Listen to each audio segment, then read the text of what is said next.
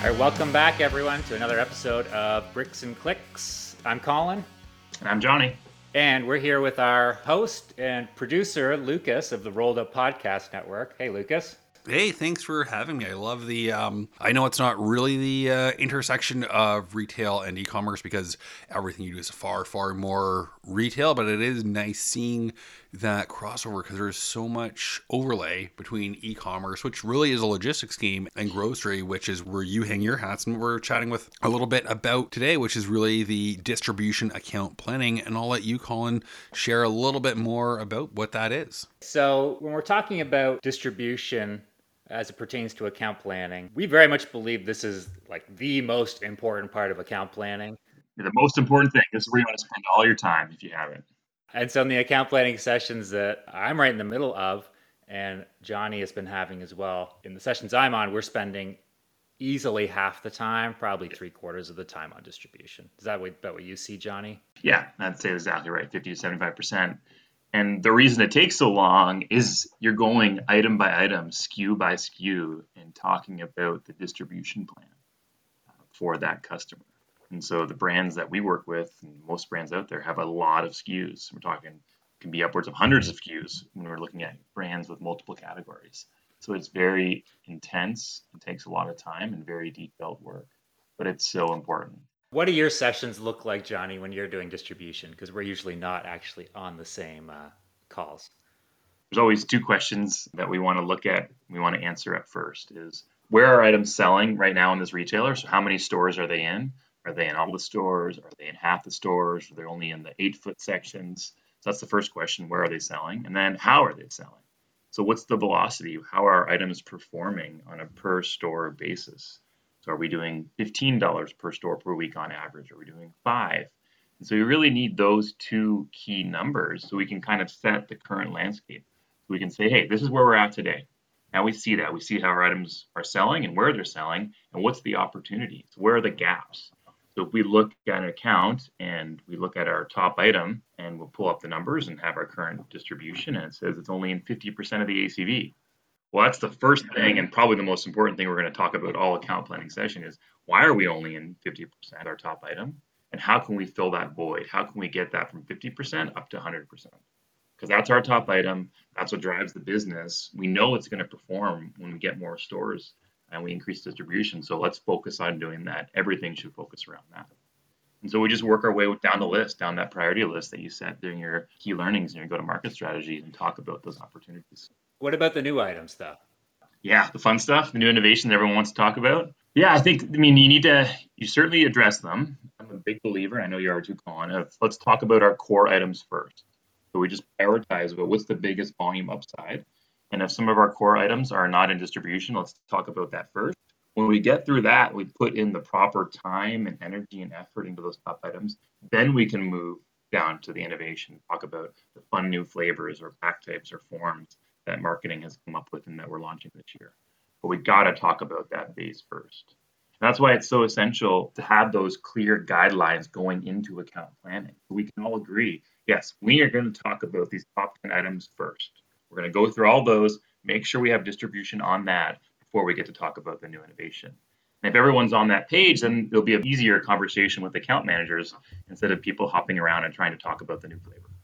Yeah, I think that upfront work of having the prioritization is just so important to really having a session go well. Like when you have I know it's called different things at different companies, but say maybe a must stock list or the must stock should stock list or SKU prioritization, like best in class sets. That's the thing that keeps everyone on the same page, right? If the organization agrees that these 10, 15, however many items you got are the important items, then the whole organization, from the CEO all the way down to the managers, account managers, can be focused on selling the same items and we're all tracking the same thing.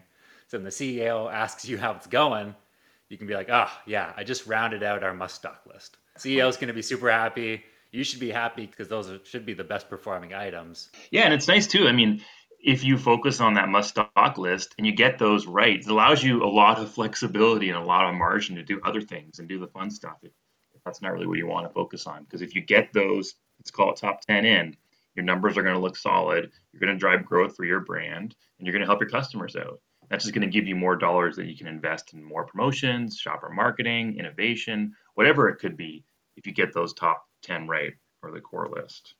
Here's a question for or a topic. What happens when you have sort of, let's call them three categories of products? Your new innovations, which everyone loves and gets excited for. You have your consistent winners, which give you that margin. What about, I don't want to use any insulting terms, but let's just call them losers. The products that just don't do well, they suck, they take up retail space, they expire, they cause customer service headaches. You have QA issues that come fully loaded with shrimp tails in them. What do you do with those losers? So that also is discussed during that prioritization list, sort of the bottom ones. And that's where you're going to discuss SKU rationalization. So the items that you know that have been in market for a while, they haven't driven growth over the last couple of years. Their performance, their velocity performance is significantly below the key hurdles you need to be at. The retailers are most likely going to start discontinuing them. That's when you need to have a tough conversation internally and say, hey, maybe we should SKU rationalize this ourselves because it's not driving margin, it's not driving dollars, and we're going to potentially lose that space on shelf. And so you need to be coordinated in that and be clear across the organization in terms of this is what we want to do. So we're recommending we're going to SKU rationalize the bottom 10 SKUs because they're not really in much distribution, and where they are, they're not performing well, and they're making our supply chain a lot more. You need to all get on page, right? Marketing, finance, supply chain, the CEO, the leadership team, sales, all need to be on that page and say, okay, this is what we're going to do. We're going to get rid of those. And you also then, tied to that, you need to have a plan to replace those items. So how are you going to keep that space in shelf? Because even though they're not in a ton of distribution, they're still in some distribution. We don't want to just give up that space on shelf. So what items are we going to be bringing in? So that's where the innovation or the filling the voids is so important to be able to have that story for your sales team to go and sell it in and say, yeah, we're getting rid of this flavor, we're bringing in this new flavor. And that's going to be your targeted swap out when you do these account planning sessions. You said, Johnny, a lot of that pre-work that needs to be done, again, so that you can have the most productive account planning sessions possible to actually affect change in the future. It's kind of an interesting phenomenon that I've watched with many of our clients where we do account planning the first time, and often this is a new process to an organization. So it happens the first time, and there's a lot of kind of know the good items, but everyone's not maybe bought in as much. And then when we get ready for the next round of account planning, as this comes up, everyone wants to have some say, right? And everyone wants to do pre-work. So there's a whole lot of work done for even the 6 months leading up to it, right? To really formalize, hey, what are the important ones? Okay, are we going to do SKU rat? Okay. Marketing will say, here are the swaps we need to make. Are we going to do a price increase? Like all this work comes together from the time you do the first account planning to the second. And then when you walk into that second account planning session, like the second time ever for an organization, you've got way more material and you're just way more informed. And it's such valuable time spent because you are doing all kinds of stuff and the organization is behind you and they've handed you all this material to go do it with. So it's a beautiful thing when you do it for the second time. Because you had that trust across everyone, right? Field sales is trusting headquarters, and headquarters trusting field sales, and finance is involved, and Omni and customer marketing. Everyone has kind of gone through this together and saw that, hey, this can work. We've gotten some wins last year. Now we're going to go all in this year and really work together as a team. And of course, you're always going to have that tension between headquarters in the field and headquarters in marketing, and that's good. You want some tension there because you want that push and pull to figure out what's really possible. It's a great thing when it starts working. And you just repeat this every year, and every year it gets better. What if it's the first year and you just don't have the benefit of 104 weeks of previous data, but maybe you got into Kroger 6 months ago, it sells, you know you're making money and you want to plan. So you got 3 SKUs and 2,500 stores. So the math from the last episode, about $3.9 million of revenue potentially that you're looking on. How would you handle that SKU prioritization when you don't have that historical data? A lot of studying and studies that we've done around this question in terms of, I just launched a new item. Here's how it's selling. Here's its in-market performance. It's below my expectations. Let's say it's below your expectations. What are we going to do to try and drive velocities and improve it, the performance? One thing that Colin and his team and my team, what we've all figured out and what we've seen a lot of is across all categories is once you have about, call it 16 weeks of data of performance, that's basically what your performance is going to be and what your velocity is going to be. You can boost that up with promotions to drive it up for a week or two. But when you turn that promotion off, it's going to result back right to where it was before. And it's not going to jump up a lot. So we don't need that much data, get a really predictive read for how this item is going to perform in the future. So at least I've seen, I believe Colin has as well, is you have a lot of items that launch and you have the 6 months, like you said, at Kroger, and it's below expectations. And people start throwing a lot of money at it to try and keep juicing the velocities when you probably could spend those dollars elsewhere or start working on a plan to replace that item because it's probably not going to make it. You know that after, say, that 16 weeks of data, you do don't know the velocities. Hopefully one of them was a winner. I hope.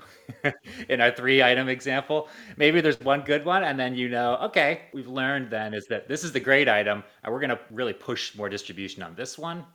And maybe some of those findings tell you, like, hey, maybe the next retailer, we try this other item instead of this one that didn't do well. And you take those findings that you learned from, say, Kroger and try and apply them to other retailers, especially when you're just starting out. Like, taking those findings and trying to use them elsewhere is a very good strategy to employ. And it also allows you to calculate how much you can invest for new doors and new stores. So if you have that 6 months of Kroger and we know our item is going to do 3.5 units per store per week, we can probably guess what it's going to do at the next retailer we go into. It's an Albertsons or Meijer or whatever it's going to be. Once we know, say, hey, it's going to do 3 units at Sprouts, then we can put together an offer, like we talked about a few episodes ago around slotting, based on that velocity and say, yeah, we want to get this into Sprouts, into 100 new doors. We're willing to spend $60 per door based on this performance that we've seen in market elsewhere. What if they want $100 a store, though?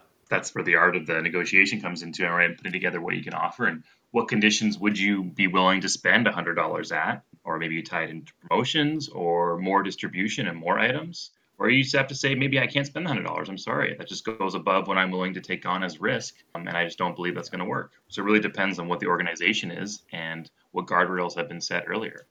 $100 is a lot. And so you may need to go ask for incremental money from finance. Say, hey, we've got this great opportunity. There is certainly some risk. Our numbers say that this is going to pay back in 18 months. So it's going to take a year and a half to get this 100 doors. It's going to cost $100 per. Are you willing to take that risk? It's going to drive sales. There's always a chance that it gets discontinued after the next reset a year from now. And then we've lost money. So that's account planning, the distribution part, where that's the key focus. And Colin and I both recommend you spend at least half of your account planning time talking through the assortment, the priority, or the opportunities to go get, and how much you're willing to invest in that new distribution.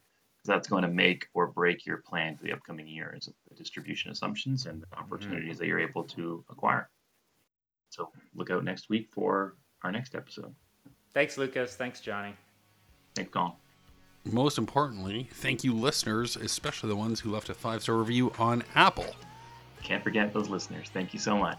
Without them, we're going to have to do some podcast account planning and maybe do a little trimming of ourselves, which is never fun. So thank you to everyone who listens, left a review, and kept us in those winning podcast circles.